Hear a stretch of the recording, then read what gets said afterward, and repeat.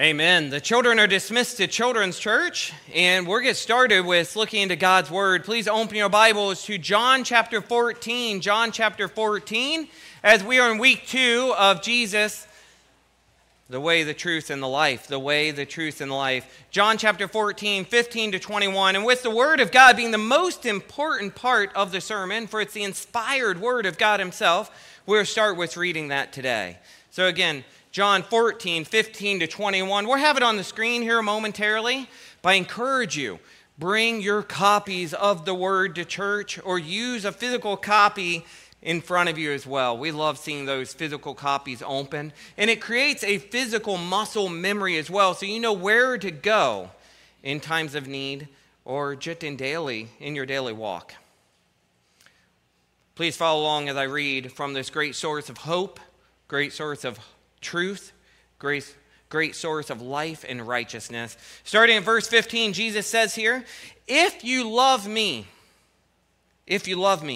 keep my commands. And I'll ask the Father, and He'll give you another advocate to help you and be with you forever, the Spirit of truth. The world cannot accept Him because it neither sees Him nor knows Him, but you know Him, for He lives with you and will be in you. I will not leave you as orphans. I will come to you. Before long, the world will not see me anymore, but you will see me. Because I live, you also will live. On that day, you'll realize that I am in my Father, and you are in me, and I am in you. Whoever has my commands and keeps them is the one who loves me. The one who loves me will be loved by my Father, and I too will love them and show myself to them. Thanks for following along with me. Please bow your heads. Let's open in prayer here. Lord God, we thank you for your word. We thank you for the great truth which is to be found in it and in it alone. We thank you for the life which is found, the hope and the righteousness. And Lord, we pray now as we look into your word, and especially as I discuss your word, may you be speaking to all of us and to me as well, through me. May you be glorified. May the saints here before you be edified. And Lord, may the lost be found. And may we pray for these things, not just on Sunday mornings, but every single day of our lives. May you be glorified in all things, in all ways. Thanks for the great blessing of your word now. And now bless us as you're glorified as we look to it now. And all God's people said, amen. Amen. So last week we looked to Jesus, the way, the truth, and the life. And we spoke about knowing Jesus. And we learned that through knowing Jesus, we've been greatly empowered with the way, the truth, and the life. And as we look to the way, we see that Jesus is the way to a new dwelling place which is being prepared for us. Jesus is the way to the Father. And Jesus is the way to an empowered life of which Jesus himself is advocating for us to the Father. Personally. Today we move from talking about knowing Jesus, though, to talking about loving Jesus. And if you truly love Jesus, that's the thought we'll explore today, you will be empowered greatly, not just through Christ, but through the Holy Spirit. But this will bring me to my very first point early on here. You see, love is a call to action. Love is a call to action. I have a lot to say today, so I'm going to try to move rather fast, but if you need a copy of my notes later, let me know. I'll gladly email it to you or talk with you personally, meet with you. I'd love to meet with you personally and talk more about the Scripture and talk more about how can we apply these personally to our lives. But first, point one is this today. Love is a call to action. You see, our love for Christ should lead us to continue his work and show his love to others. You see, I think it's easy to say we love Jesus. After all, he's patient, he's kind, he's gentle, he's lowly. Then on top of all this, he literally traded his life so that we could experience total redemption from sin, salvation, and a peace which goes beyond our own understanding. What's not there to love about Jesus? We have eternal life with God in heaven, a hope of something greater than anything we could ever imagine, all because of Jesus. You see, it's not hard to say we love Jesus, but what is hard is to obey Jesus.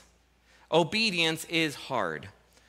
And I believe there's a vast difference from saying we love Jesus to truly showing that we love Jesus through actions of obedience and obeying his word, obeying his commands, living by his great example, living as he lived and as he commands us to live. It may be hard at times.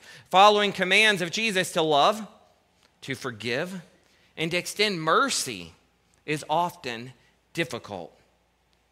It's harder for some of us than others, of course, or it's harder at certain times of life. But thankfully, he gives us a great helper, a great advocate, a great comforter, the Holy Spirit. And through this equipping, we can do great things. You see, we can love Jesus and we can love like Jesus because of the Spirit's enabling within our lives. We need not ever have to go about it alone.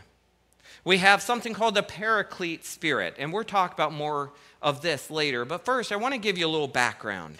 You see, I've been focusing on this scripture a lot this past week, and I just love those first 15 verses, and we're going to dig deeper today. But first, I want to remind you where we've been. You see, Jesus is having some final moments with his disciples, and he encourages them, do not let your hearts be troubled. And we talked last week greatly about this. Why might they be troubled? And I think this has great applications for our life, as so often we feel greatly troubled. But we, like the disciples, need not be troubled. Why were the disciples troubled, first of all? The disciples were troubled because they're finding out Jesus is telling them that his time is coming to an end here with them. He will soon be departing from their side. Jesus, their great master, their great leader, their compassionate companion, their friend, will be leaving them soon. In addition to this, Judas, the great betrayer, has just walked up from the table and left to go about his business to betray Jesus. And then one additional thing, if you need an additional reason why they might be troubled, Peter himself is told that here soon he will deny Jesus. But despite their failings, despite their troubled hearts, Jesus assures them that they need not be troubled. Now, I was talking with a good friend of mine in this congregation this week, and he was talking to me about troubling times, and you know who you are, and I just want to share with what he and I talked about. You see, we've recently gone through some troubling times, and maybe you have as well. Maybe it's physical afflictions, physical struggles of which you're going through. Maybe it's troubles with your heart. Maybe it's troubles with your legs. Maybe it's troubles with arthritis. Maybe it's troubles with cancer, whatever it might be. Maybe it's troubles of the mind and troubles with depression or troubles with anger, troubles with work, troubles with your marriage, troubles with financial status. I want to just expand your mind to think all of us deal with troubles every single day. But I think it's good for us to acknowledge these troubles and not just push them aside, because it's not until we truly acknowledge these troubles that we truly realize how great Christ is in these troubles. For it's within recognizing these very things that Jesus is telling his disciples that we too can recognize that we don't need to be troubled. We need not allow the troubling thoughts of our heart to control our actions from day to day.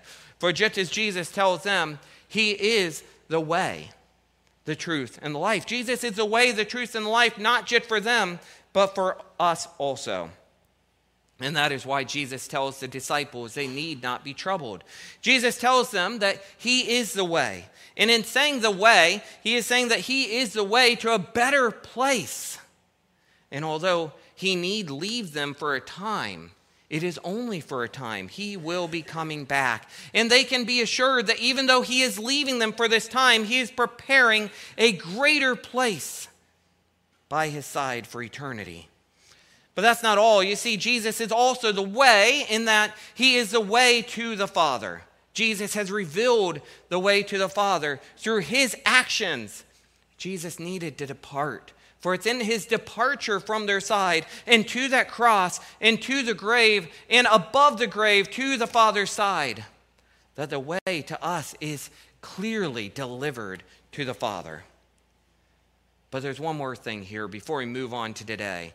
You see, Jesus is also the way to an empowered life. And last week we talked about this empowering being the fact that we can do great things through Jesus, for Jesus is there as an advocate for us.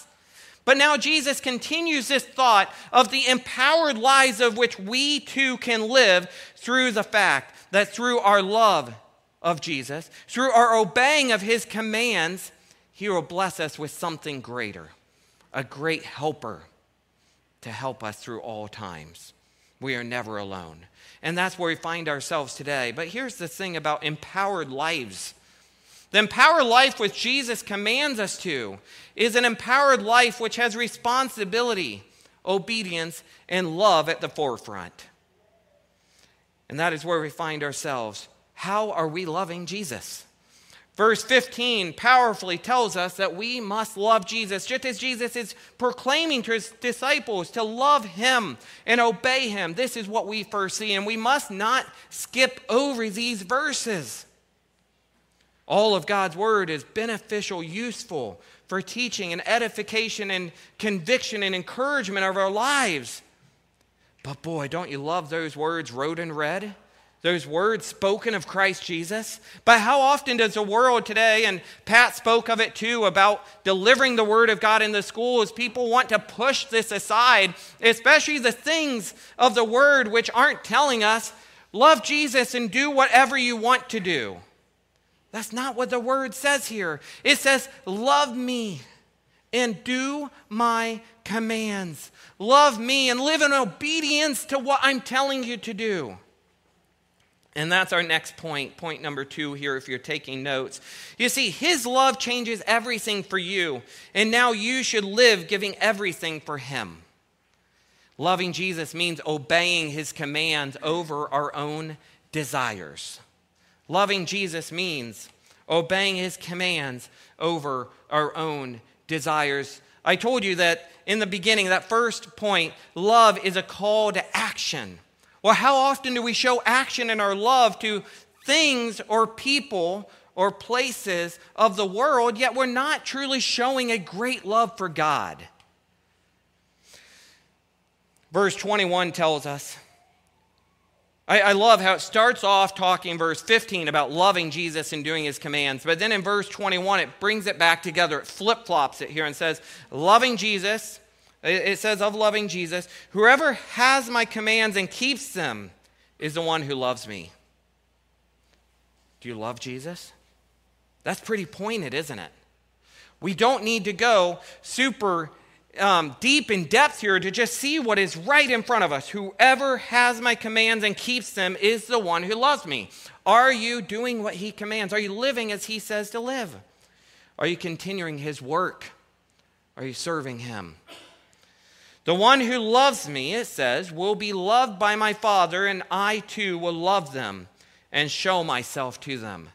What great encouragement we have here. I love that God does not only convict or challenge us or tell us how to live, but he also encourages it. My senior pastor back in Troy, Ohio, when I was but a youth pastor, once told me that he always tries, anytime he has something to try and mentor somebody or to try and present to somebody that might be hard, he tries to also be sure to encourage them too. And I try to do that as well. Sometimes it doesn't happen as I mean it to. Or sometimes the bad can outweigh the good, and it's hard to make sure that the good is seen, but I pray that it always is. But here, this is so good because he's convicting, he's challenging, he's encouraging us on not just a different way to live, but a better way to live. But then we also have this great comforting statement.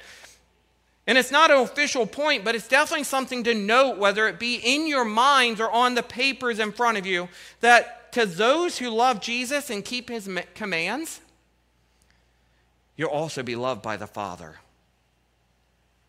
And you'll be loved by Jesus himself. God loves you.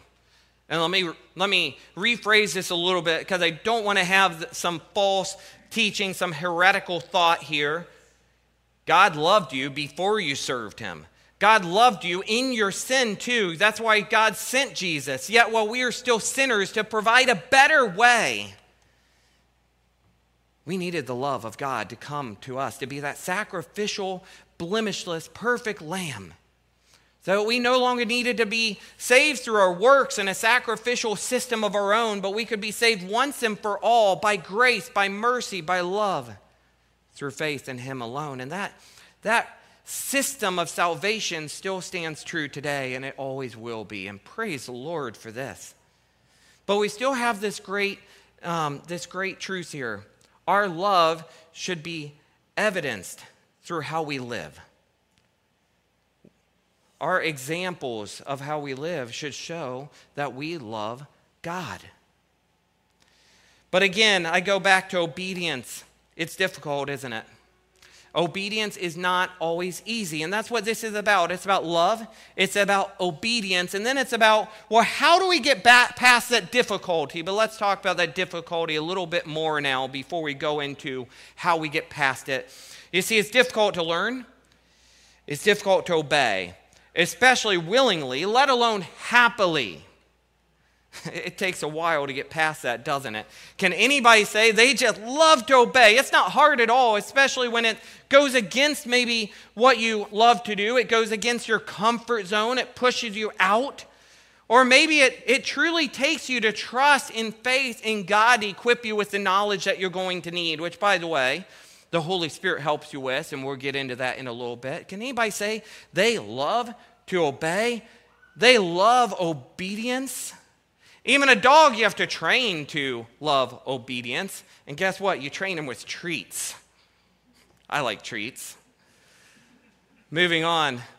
You see, I think this is due to our sinful natures. Due to sinful natures, obedience is something we're not naturally or inherently good at. It's not something that we're inherently hardwired for anymore. It's like something in our circuitry has just gotten short-circuited. It's been shot. But obeying God is always beneficial, and we need to get rewired. When you love something or someone, although difficult to follow at times, obedience is necessary. And through your love, through your obedience, it gets easier, and it's beneficial. It's mutually beneficial. Men, women, it's easier to follow your spouse's wishes out of love because of love, isn't it?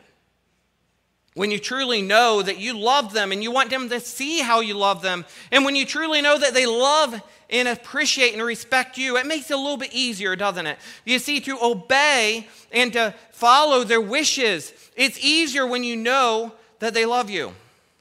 God has shown us that He loves us. And we're not just loving Him and following Him because of some selfish wishes. It's because we know that what He wants for us is better than anything we can ever bring to our own lives. Children, teens, kids, whatever you want to go by, it's not always easy to obey mom and dad. I know that more than most, maybe, as many of you have heard my story with my upbringing and my teenage years. But let me tell you, I do believe that it gets easier with time. It gets easier with age, especially when you understand that your parents want what is best for you because they love you. And parents, you make mistakes. Kids, we make mistakes. I'm looking for my kids. Lana's looking at me very, very sternly here. I make mistakes. I know that, but I love you. And I do want what's best for you. God wants what's best for us. And what's best for us is to love Him and obey Him, to follow His commands, and to continue His work. God wants you to be obedient to Him and His commands because He loves you and wants what is best for you and for His kingdom. And they're not separate. God works it all together for His goodness and for His great plan, for He is sovereign. Now, I shared a little bit about how I understand how hard it can be. And I want to remind you, see, when I was a kid, which was a long time ago to some of you, but not as long ago for some of you also. But when I was a kid, I did not do well with obedience. I needed some serious obedience training, and I needed more treats. You see, me and my dad were constantly at each other's throats. I don't have an age to put on it, but I'm going to say 12 because most people think teenagers can be terrible. Well, I was terrible probably before then too. And my dad and me, we were always arguing. If my brothers were here today, they'd probably give a big amen to that. That was true. And I want to think that it wasn't mostly my dad, it was mostly me. We fought a lot. And it's because of my own immaturity. It's because of my own lack of experience with life. Anything he said, I had to question. I had to debate. I had to know the reason why. And at least at times, if I could not see or understand the reasoning behind something to be valid, well, then I struggled to obey it. I struggled to follow it. It would only be later in my life, after I moved out, after I got married, after I gained this little bit of independence away from my dad, I started to understand, and somewhat because of that independence, somewhat because of maturity, somewhat because of going through life somewhat on my own and learning the hard lessons, that I truly understood, wow, that is why my dad was trying to tell me to live this way. My dad actually had some pretty good principles to live by. And he was trying to pour these things into my life and tell me to love him and follow his commands. Now, I don't know if my dad's going to watch this or not. If so, I might have to call him later and point out some faults. No, I'm joking. I'll just say, good job, Dad. But here's the point that I'm getting at. I look back upon my youth now, and I often think about how naive and how immature I was and how wise my dad was in much of his principles. I won't say all, because like I said earlier, us dads, us moms, us adults, we still make mistakes. But here's the thing.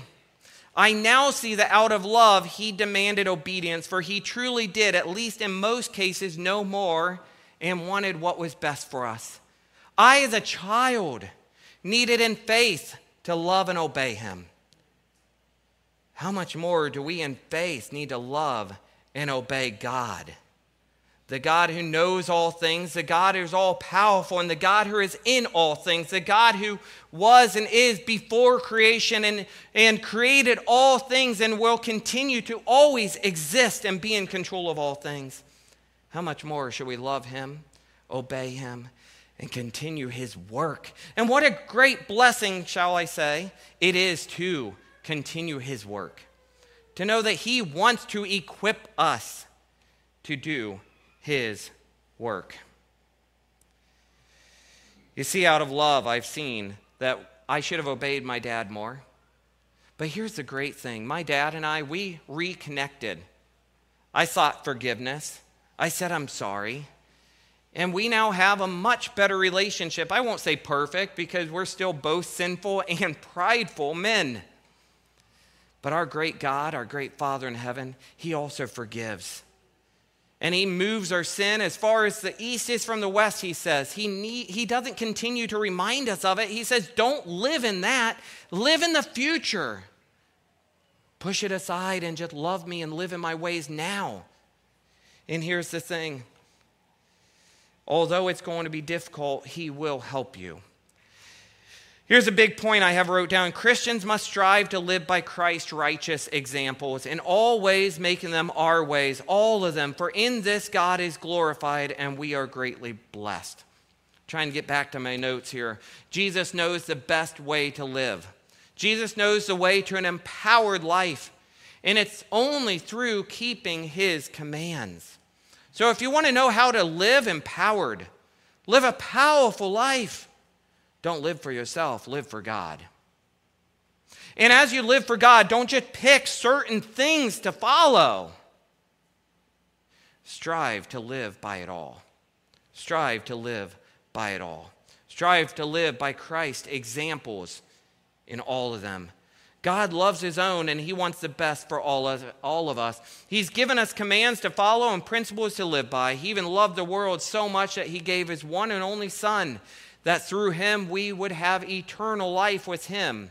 That's our blessing. But the great thing is, he doesn't wait till we die this physical death of this physical body to now know the blessings of a righteous life. He's working our life now. Brings me to my next point here. If you love Jesus, you will follow his commands, even when it's hard. Even when it's hard. We're not waiting for the future to live by his commands. We're doing it at all times, and God is blessing us to do so, even when it's hard. You see, life is hard, but love for God should still be seen in us.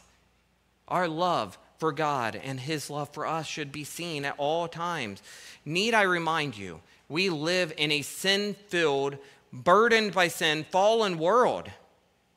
How much more does the world need to see the love of God in us? This reminds me of some words I often share at weddings. You see, love is not always shown in the fleeting feelings and emotions of the moment, but in the actions which are displayed in the good times and bad throughout life. I often say that the love that you're feeling in this marriage tonight, this ceremony tonight, they will fade. These emotions, they're fleeting. They will fade with time, and you will go through hard times, but it's the actions which follow that will get you through. Similarly, loving Jesus is not just about having warm feelings towards him in good times, but about lovingly obeying his teachings and living in accordance to his ways at all times. Love has action. What action is the world seeing of your love for God? If we're honest, there are days, weeks, and years when we must fully admit we don't want to obey. It's hard to obey. We don't want to stay on the path of Christ. We want to give in to sinful, selfish desires and interests. We want to do things that we know we shouldn't do. Maybe we see our buddies going after work, coworkers, or up in Wisconsin, and I somewhat laugh, but it's bad. We see our buddies, our coworkers, going to the bars not after work, at lunch, or before work. Maybe it's people who are having relations outside of marriage. Maybe it's people who are just using their money just for anything that gives them temporary gratification, temporary happiness. You can fill in the blank, but I want to encourage you. These things truly do not bring eternal happiness. Obeying God, living up to his commands, living as Christ shows us, having true love, this is what brings true happiness. There will be action, not action of which the world shows us, but actions of what God shows us. Jesus says, if you love me. It doesn't say, if you love me, then you obey my commands when you're happy. It doesn't say, if you love me, then you'll obey my commands when you're rich. It doesn't say, if you love me, you'll obey my commands once you're married. It says, if you love me, obey my commands. Obey my commands.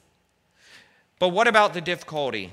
Again, it's not easy to do this. It's not easy to do this. For Jesus, he has an answer for our difficulties as well. And he tells us in verse 16 to 17, I will ask the Father, and he will give you another helper, or depending on your translation, another advocate.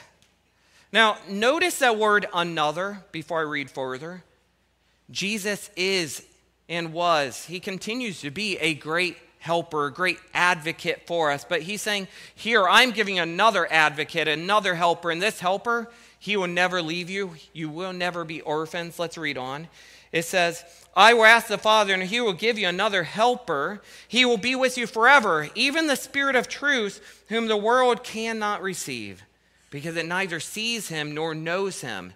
You know him, for he dwells with you and will be in you. And here's the official point number 4 for you if you're taking notes. Jesus does not leave us alone to live in love and service to him. The Holy Spirit is here for all those who believe. He will never leave them. He will empower them. Guess what? You're the them. If you believe in Jesus as Lord, if you're following after him, if you truly love him, you're never alone. Yes, it will be difficult. It's not easy to obey. It's not easy to follow commands. But you're not alone. Jesus gives us a great helper. And let me tell you about this helper. This helper in Greek is paraclete or parakletos, depending on the word you're looking for and the verb or adjective. But it's also understood in the descriptions, the defining words in English as an advocate, a helper, a counselor, a mediator, or an intercessor, or a great comforter. And in these titles, we have some very important applications to our life. What does the Spirit do? How are we empowered? Dr. J. Vernon McGee, a pastor which some of you know of, he once said, the words holy and spirit are used to describe him, but the words comforter and helper are some of his defining names. These names define what he does for the people who have him in their life. So as helper or an advocate, he goes beside you. He goes with you wherever you are.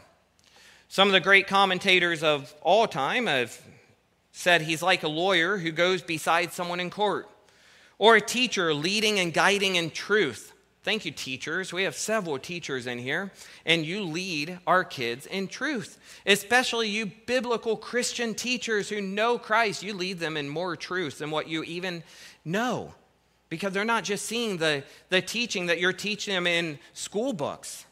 They're seeing your lives being a testimony of the love of God. So thank you for teaching our kids. But back to this, the Holy Spirit. It's also been said that he's like a guidance counselor, guiding students to make good choices. Or lastly, possibly like a great friend who listens and helps and comforts through life. But here's one vast difference about the Holy Spirit. Unlike a teacher who maybe you graduate from, you move on to the next level, you graduate from that school, and then you're expected to do it all on your own. The Holy Spirit never leaves you. He continues to guide you. He continues to educate you in the truth, to convict you in it, and to empower you to live in it. The helper, the Spirit, he empowers and convicts with truth. Ever wonder why the world does not live in the truth? It's because they don't know the Holy Spirit. They don't know Jesus, and so they definitely don't have the blessing that you have in the Holy Spirit. Not all accept Christ. Not all will receive the Spirit. But you do know Christ, and so you're commanded to live differently. Live in Christ. Live in his ways. Without the Spirit's understanding to apply Scripture, the Bible is just like a bunch of history books. But because we know the Spirit, we know it not to just be history, but it's truth, it's hope, it's love, it's the way, the truth, and the life. The Holy Spirit turns what we read into what we believe and into how we live. Let me say that again about the Holy Spirit. The Holy Spirit turns what we read into what we believe and what we live out in our life. But the Holy Spirit blesses us greatly in actually understanding what we're reading. That's why it's so important. I love what the Gideons do presenting these Bibles, but it's so important for us to be going out into life and saying, have you read the Bible? Do you understand what it says? Because I'd love to come alongside you and read it with you and learn from its word. The Spirit helps us to discern between right and wrong and truth and falsehood, to live for God's glory and not just our own. As every time we start living on our own selfish desires, the Holy Spirit convicts us. We can feel that tug upon us, that fight within saying, do not do that. Sometimes we feel like we're struggling with anxiety and anxiousness and fear. And sometimes it's a very real thing that we need counseling, and we, in some ways, also sometimes need medication. But a lot of times it's also just because we're not living how the Holy Spirit's telling us to live. And the Holy Spirit's tugging at us and saying, stop doing that. The Holy Spirit convicts. He encourages us. He instructs us in righteousness. The Spirit is an amazing gift to us, but here's the thing he's often forgot about. He's often looked apart from. We hurry through our lives from one problem to another, constantly trying to solve our own problems instead of realizing or remembering the great empowerment which Christ has blessed us with. So I want to share a bunch I'm saying a bunch of scriptural truths about the Holy Spirit this morning. I promise we're individually. We still got like an hour and 20 minutes till lunchtime, right? John's gospel alone has many truths about the Holy Spirit of which we need to just stop and reflect upon. And it's not my closing challenges. I'm not even at closing yet, but I do want to encourage you.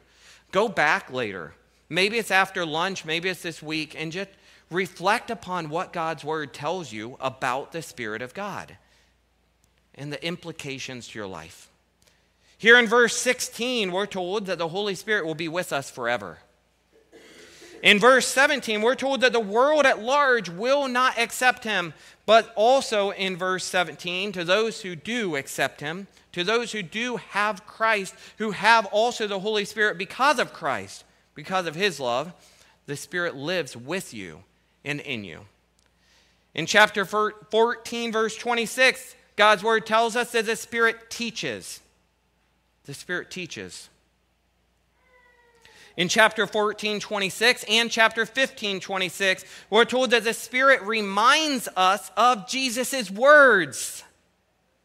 I hope I'm not alone in here that thinks I have a terrible memory and I struggle to remember all parts of God's word. Sometimes just one little bit at the very moment I need it. But here we're encouraged that the Holy Spirit, who is with us, who never leaves us, who is teaching us, he reminds us of Jesus' words. In chapter 16, verse 8, we're reminded that the Spirit convicts of sin, shows God's righteousness, and announces judgment of evil. How much we try and announce judgment on our own, but the Spirit is doing it too. The Spirit leads us into truth and gives insight to future events, 16:13. And in 16:14, the Spirit brings glory to Christ. Well, guess what? The Spirit's in you, so that means you also are to bring glory to Christ. But John, the Gospel of John, is not the only place that speaks of the Holy Spirit. We find additional attributes in other locations. In Acts 15:28, we're shown that the Holy Spirit has mind and understanding. He is a channel of God's love. We see this in Romans. We see in Romans 8:26 that he helps us in prayer. Want to know how the Holy Spirit can help you? Try praying in a time of great need when you know not what to say and see how the Holy Spirit will fill your thoughts with God-honoring prayer and exactly what you need in that time. I talked earlier about that someone in this congregation that told me that you don't really understand the words here about do not let your hearts be troubled until you've truly been brought to a point in trouble. And when you truly understand that time, now you see how great your great Lord is. Now you see how great the Holy Spirit is within your life to deliver you from that time, to help you through that time. Let's move forward. Romans 15:13 shows us how the Holy Spirit has power. In Galatians, we see how he equips the saints, equips the believers. 1 Corinthians chapter 2, 10-11 tells us how he knows the deep things of God. I love how all these things work together. Who here cannot say that I wish I understood better the deep things of God? We have the Holy Spirit within us, and it says that he teaches us. Ask him to teach you and to help you understand the great things of God and to remind you of his word. I have one last one here before moving forward. Ephesians 4:20 tells us how the Holy Spirit can be grieved. And when we're not living in his power as he desires us to, we're grieving the Spirit.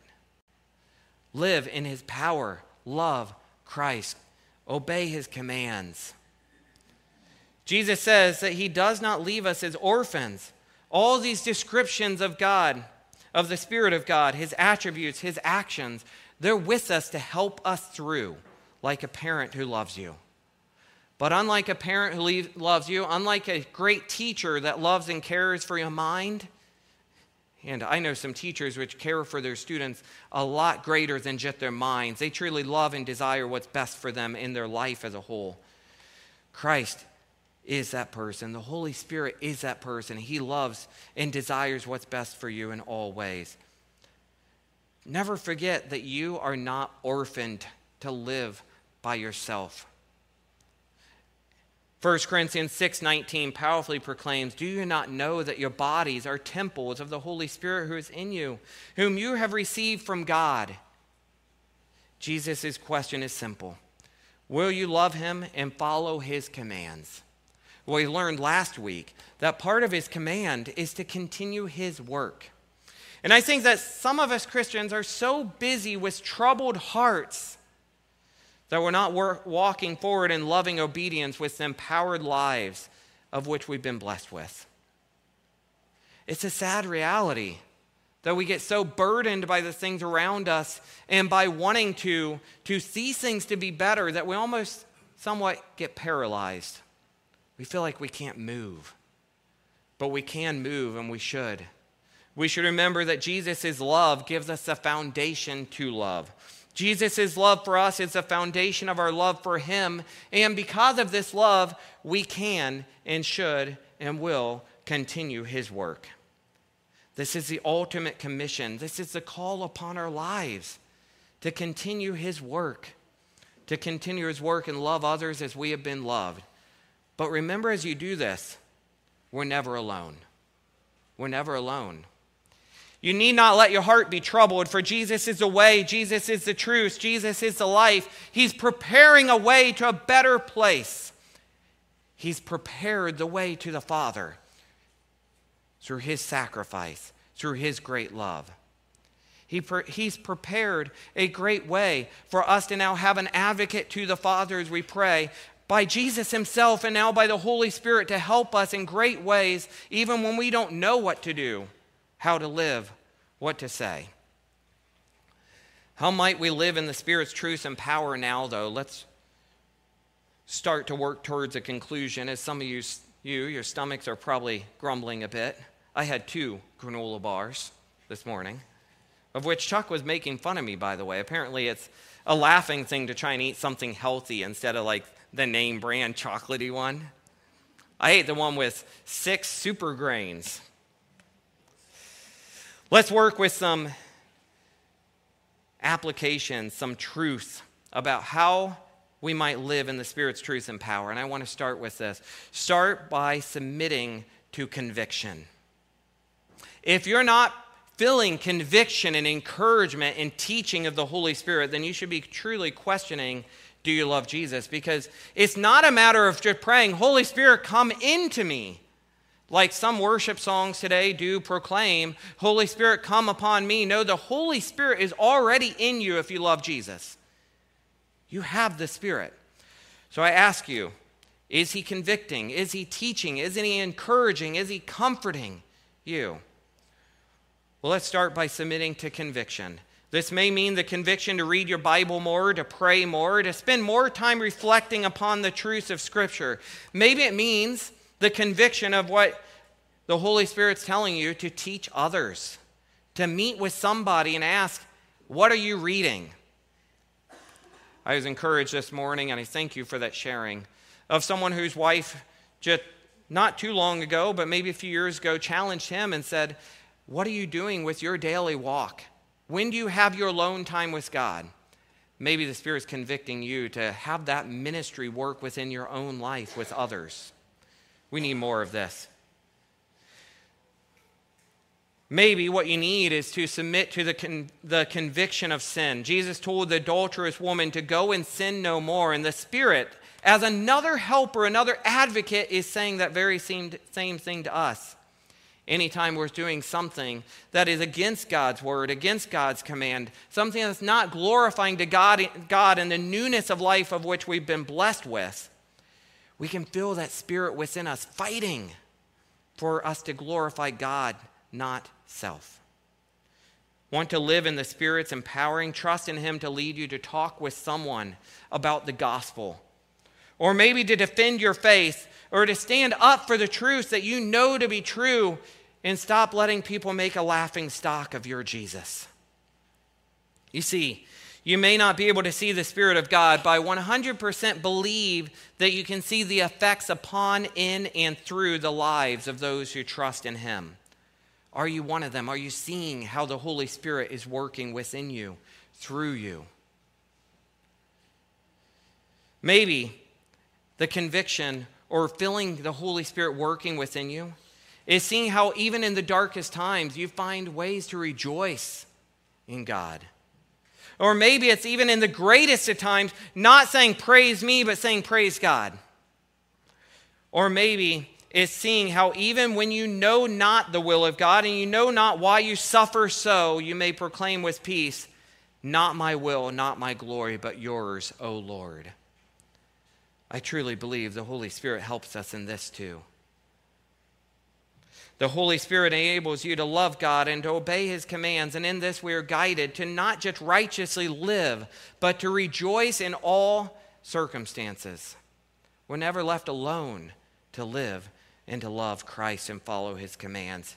He's given us an advocate. Before I close with a challenge, I want to give you 3 practical steps to fight a battle of troubled hearts. And I read these in a book this week. Number 1, and I paraphrase as I added some thought to this, 3 practical steps to fight a battle of troubled hearts.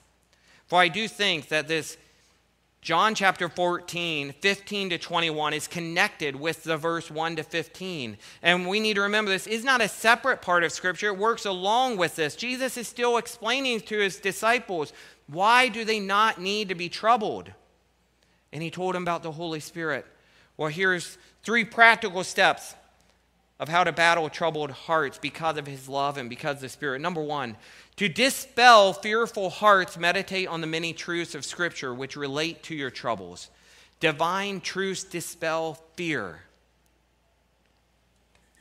Number 2, to reduce anxieties, allow the divine truths you've discovered and understood in the Spirit to guide your every action, to guide your every decision. And number 3, to release your shame and your burdens, focus on loving Christ, obeying his commands, and continuing his work. As we close in prayer, I just want to give you this final challenge here. Wrapping all this up, bring it all together. We should be considering, how do we love Jesus with our life? Again, it's easy to say we love Jesus, but it's harder to actually act it out. But you cannot say you love Jesus if there is no action. There should be evidence of this love. There should be evidence of this faith. Is your love creating obedience? Do you obey his commands? Can people see your love for Jesus in action wherever you go? And finally, do you know the Spirit of God? If so, I challenge you to consider this. Think about the Spirit today, this week, and think, is he guiding you? Is he teaching you? Is he reminding you? Or is he convicting you? What is the Holy Spirit trying to help us through right now? Pray through this. Talk to somebody about this. And if you'd like to talk, I would love to meet with you and talk about this and just pray through these applications for our life and come through more of a direct application. How might we love Jesus better? How might we follow his commands in more of a way to continue his work wherever we go? I've held on to you a long time now. Let's close in prayer and song. Thank you. Lord God, we thank you for your love, and we thank you that your love gives us the foundation for how we are to love. You are the perfect example of love and sacrifice. And Lord, it's because of your great love that we've been saved. We've been redeemed. We've been restored. Our sin has been washed away through faith in Jesus, his sacrifice, his redeeming work upon that cross. Lord, help us to love you better by recognizing the great power that you've given us, not to have troubled hearts, but to work through this life with the power of the Spirit within us. And to remember that you are the way, the truth, and the life. And we can count on you through all times for all of eternity. We are not orphaned. The Father has loved us. He sent us the Son, and he sent us the Spirit. May you be glorified in all things. Amen. Please stand. Let's close in song. We'll sing the song twice. It's called Father, I Adore You. Here we go. Father, I adore you. Lay my life before you. How I love you. Jesus, I adore you. Lay my life before you. How I love you. Spirit, I adore you. Lay my life before you. How I love you. Now for the second time, we're going to try this in a round. So guys, if you're 18 or older, you're going to sing with me, and we're going to start the song. Ladies, 18 or older, after a measure or so, you're going to jump in with Adele. And we all start with Father. And after another measure goes by, if you're like 17 or younger, you're going to jump in with Alec. This This is his last year he gets to do this. 17. Okay. Here we go. I will start. Guys, don't leave me hanging here, okay? Here we go. Father, I adore you. Lay my life before you. How I adore you. Jesus, I adore you. Lay my life before you. Lay my life before you. Spirit, I adore you. Lay my life before you. Lay my life before you. How I love you. How I love you. Amen. You are dismissed.